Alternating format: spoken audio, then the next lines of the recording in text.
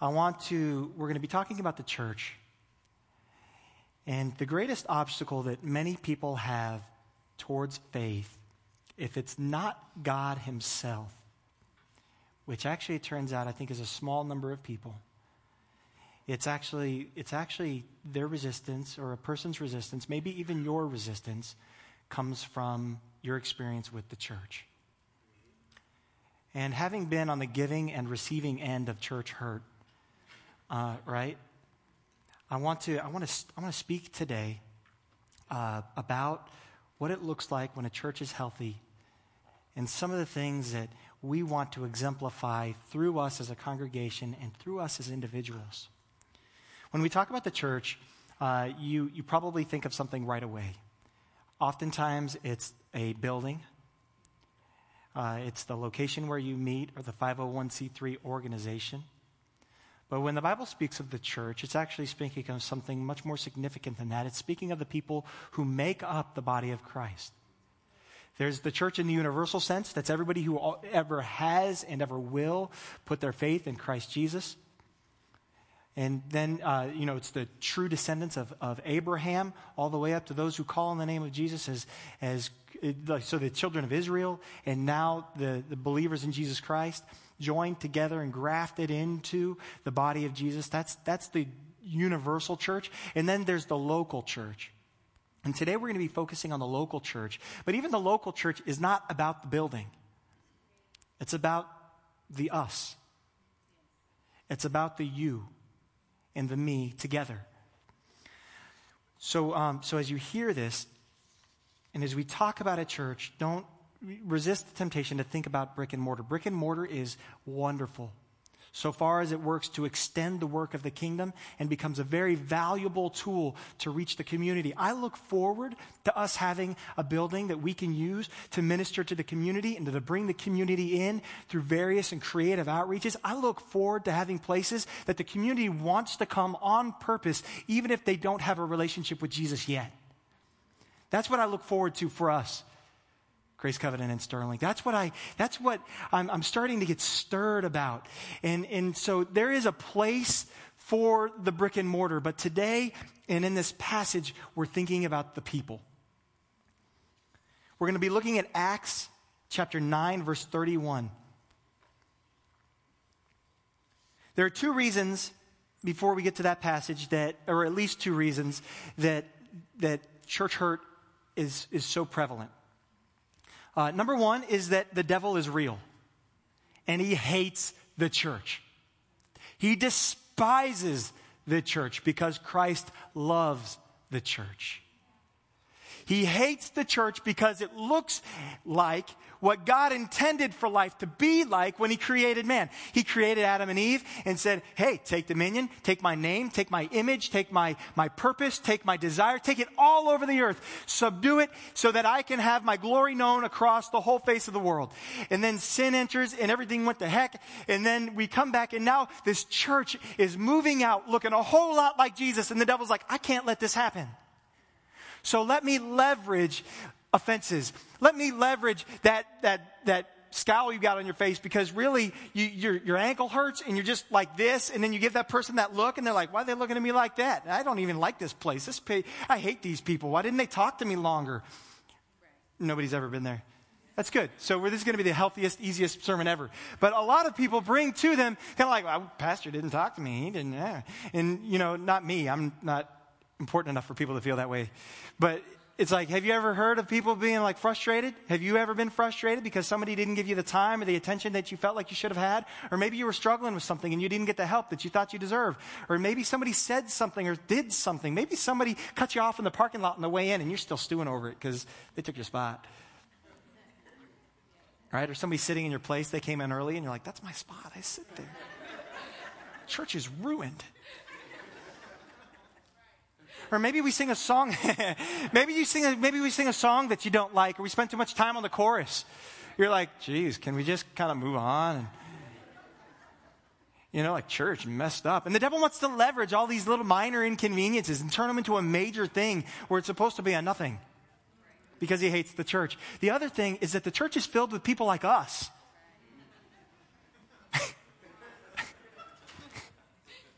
If I was Jesus, I wouldn't have chosen me to represent me.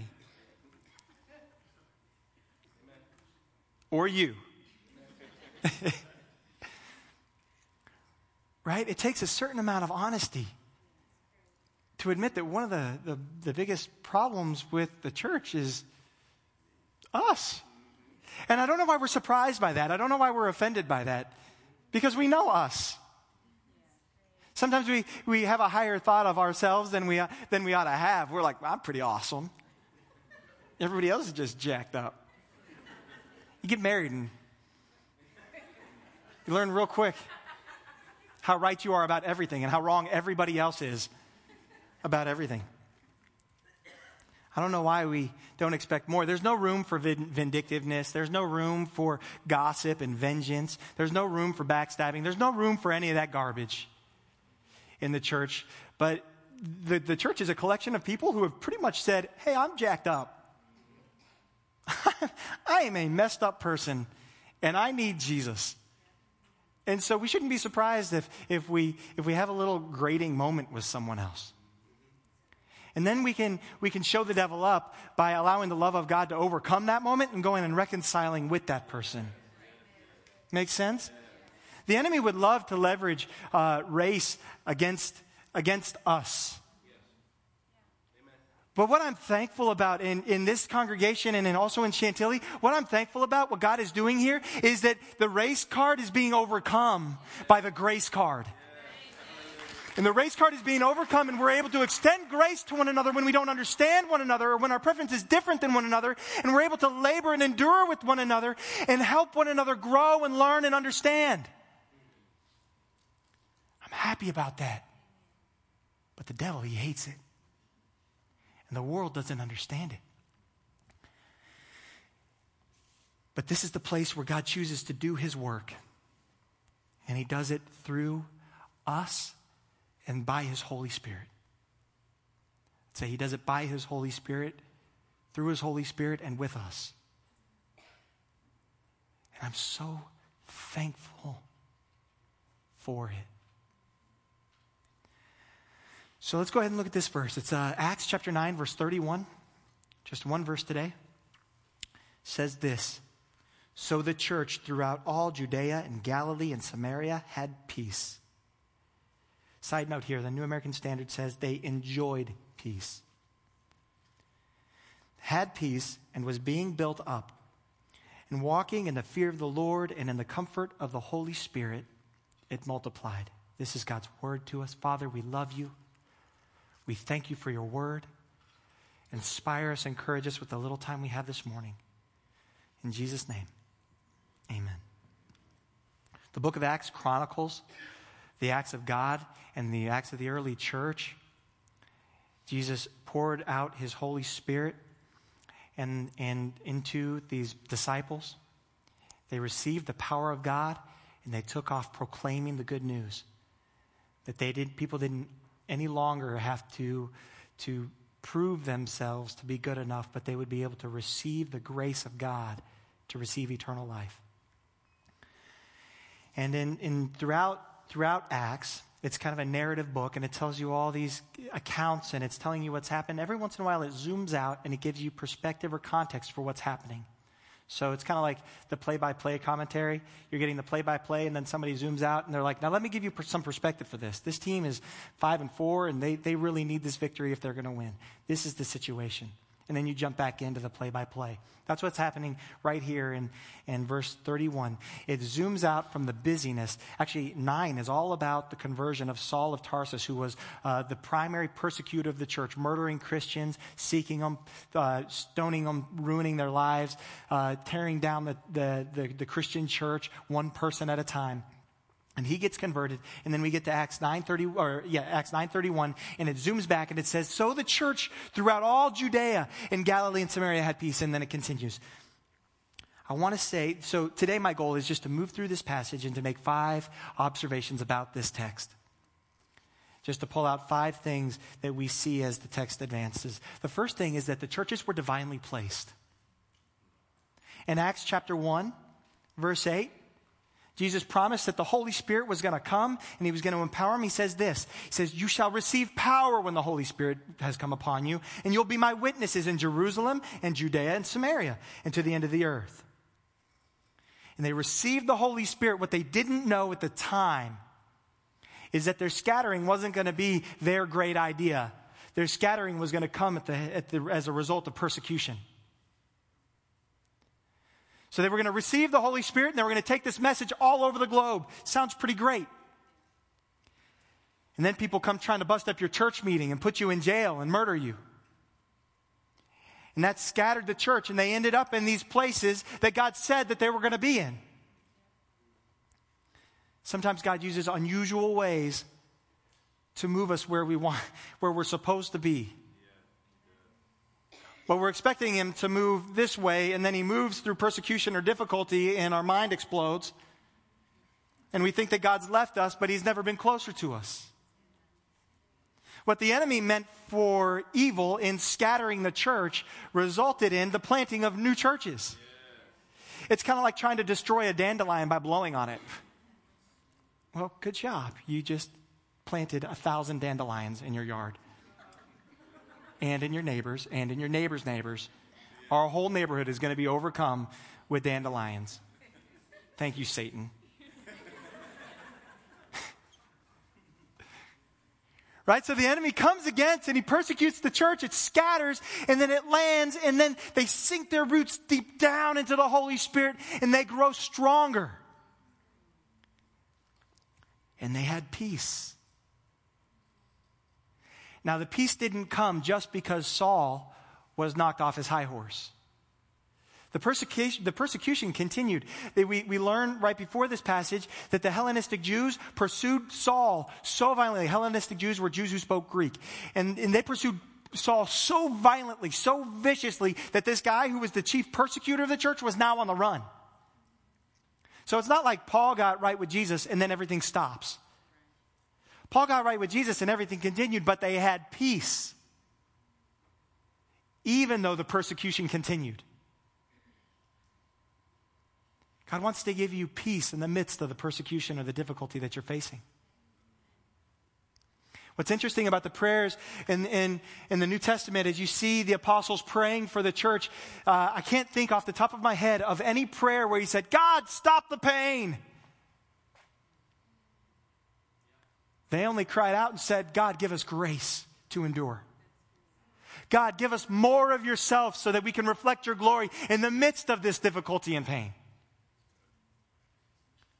You know, pain comes and all we want to do is get out of it. But Christ's intent for pain is that we would be transformed through it. I know that's not really like, you don't get a lot of amens for that, because it's like, hey, good news and bad news. The bad news, nothing might change. The great news, Jesus will sustain you and give you grace through it. The church was built up. I love this idea of being built up. The Bible uses many illustrations of what a church is. It's the bride of Christ. It's the people of God. It's the building of God. That the people are built on a foundation of the gospel. And so he uses people as the building supplies for this building, not brick and mortar. And so I just love this idea of being built up, because that's what we are to do with one another. Our kids ministry is called Kid Builders. And I take it both ways. We're building kids, and we're building a strong foundation in our kids. And we're building them up and establishing things in their lives and teaching them how to walk with Jesus, even in elementary school. Megan helped me a while ago. I was so worn out with our kids, over some stuff. And I'm like, just have a happy heart. And she goes, if it takes time in the Word for you to be patient and to be obedient to God and to have a happy heart, with all the years you've had to build up self-discipline and self-control, If you need the word to do it, do you think our daughter needs the word to do it? She's people too. I do have a good wife. I got a great wife. I feel like I cheated. Actually, we just found out recently she has bad vision. So she just got glasses. That's what I attribute it to. We tricked her before she got her glasses.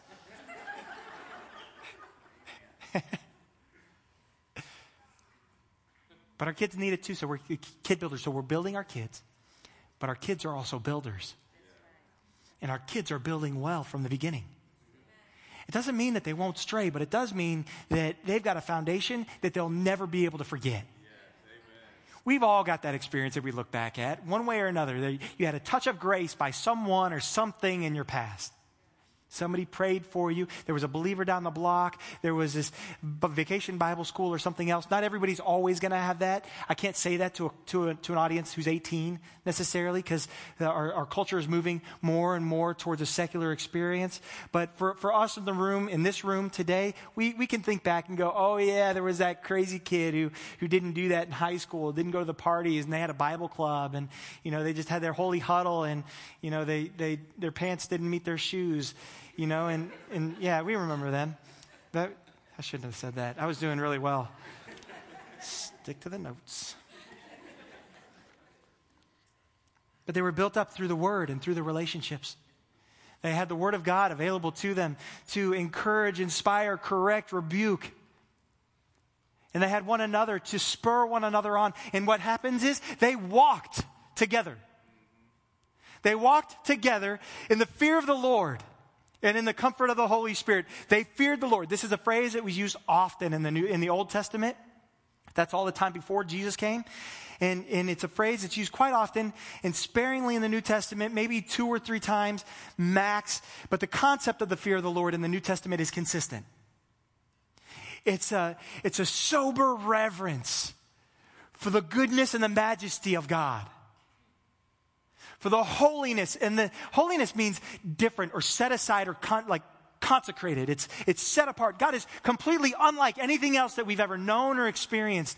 And there should be a holy reverence toward that. Kind of like, I don't understand him fully, but what I do understand is amazing.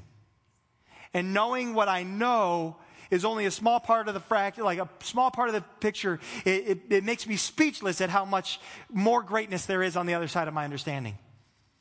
Got kind of tongue-tied there. But the fear of the Lord, they're walking together, each individually in the fear of the Lord, loving and respecting and honoring God. Fear of the Lord is not a bad thing. It produces humility, authentic love, Christ-like compassion, and mercy. And they walked in the comfort of the Holy Spirit. This is how I know that the persecution didn't stop. Because they needed the comfort of the Holy Spirit. But they experienced the comfort of the Holy Spirit together. There's a certain measure of grace that I experience on my own throughout the week. Because I read my Bible, and I pray, and I worship. Sing songs all loud in the house. But when I'm with other people, that measure of grace increases. Exponentially even. That's why I love Sunday morning. That's why I love small group. Because not only do I get to experience the grace of God that he's pouring out to me, I get to experience the grace of God that's being poured out to you. I don't just enjoy the benefit of the Holy Spirit that indwells me. I enjoy the benefit of the Holy Spirit that also indwells you. I receive life from you. And hopefully I'm able to give life also to you. Even in the midst of difficulty or persecution. They walked together in this comfort of the Holy Spirit, and the church multiplied. This is no surprise. It wasn't because they had amazing worship. It wasn't because they had an amazing building. It wasn't because it was easy. It wasn't because it was fun. It's because the Spirit of God was being poured out on them and they were being transformed by the love and the power of God. As they continued to walk in the fear of the Lord and receive the comfort of the Holy Spirit, the church was being multiplied. Because they would become distinct. You know, when God starts moving on your heart, you become distinct. Not strange, but a little weird. There are words that you don't use anymore, and there are movies that you don't watch anymore. Not because you're afraid that you're going to get wrecked, but because your desire is for something greater. There's a place where you don't desire the fast food anymore. I used to pound some Taco Bell. And I got saved, and now it's Los Teltecos. I was living a lie, JC. Eating those fake cheese, those fake tortilla chips. And then God's mercy has shined on me. And I found queso. The white queso. And jalapenos.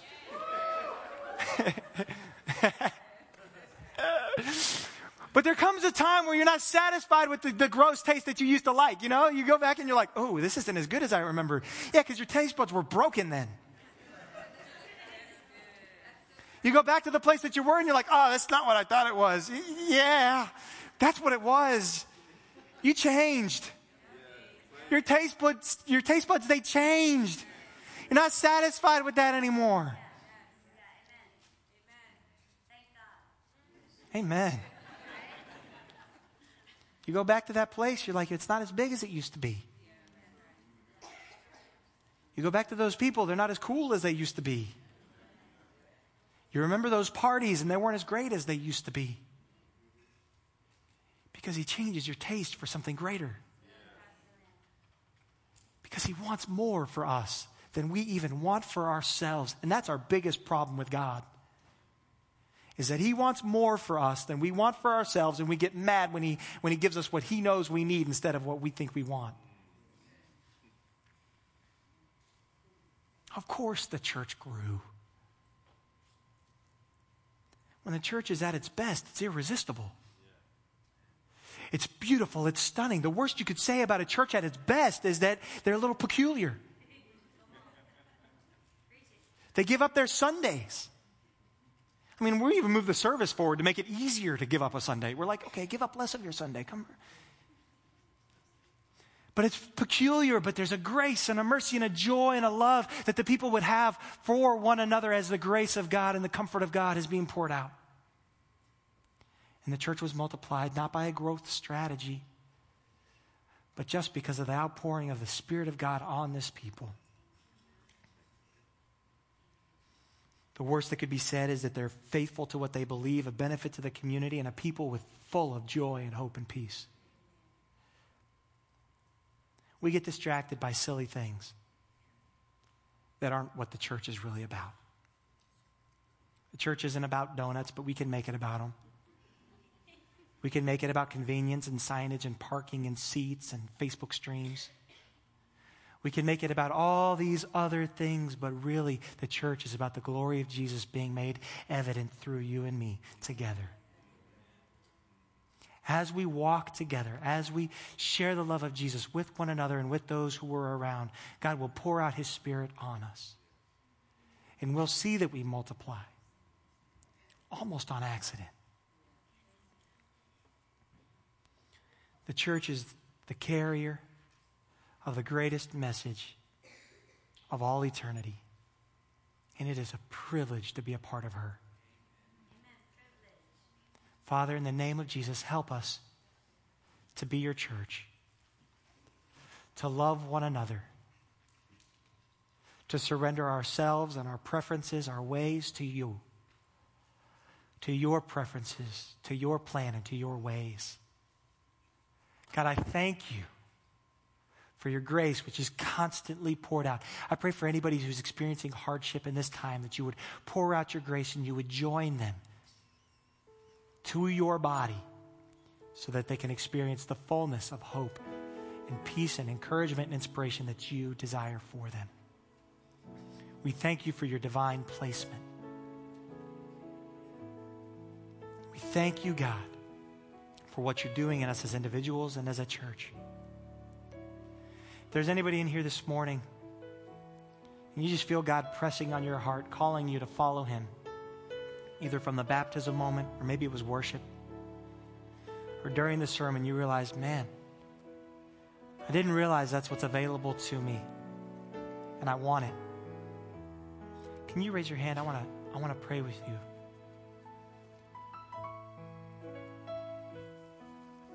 I see that hand. Bless God. I see that hand.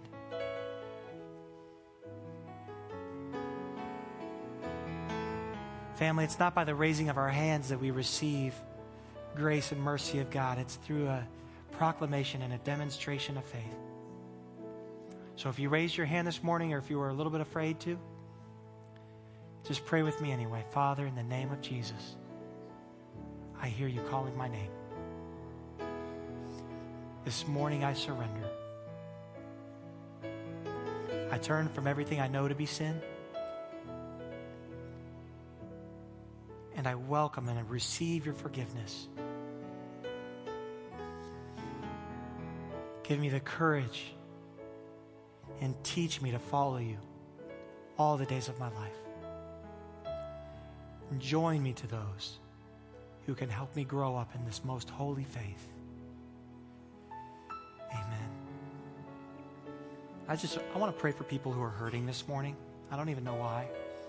I just feel pressed on my spirit that some of y'all came in this morning just wounded.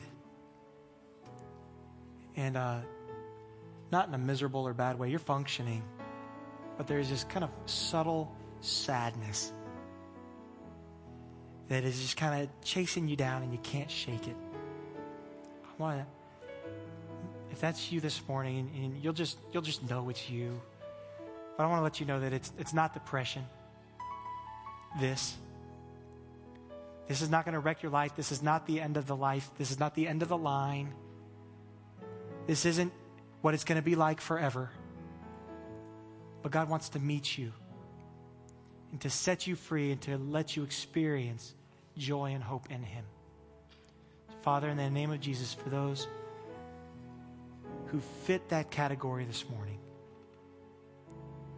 I ask that you would meet them right now by your Holy Spirit.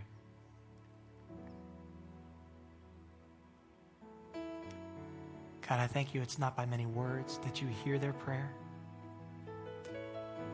It's not by the excellence of word choice that you greet us.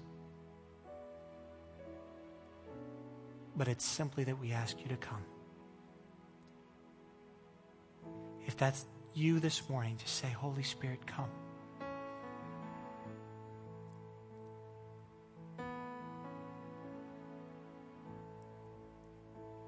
The Holy Spirit's doing some heart surgery. If you're getting a list of things that of like ways that you were wronged, it's time to get rid of that list. That's a distraction.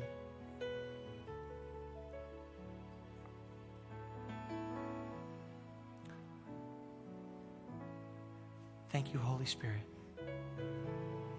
for pouring out your grace on us this morning.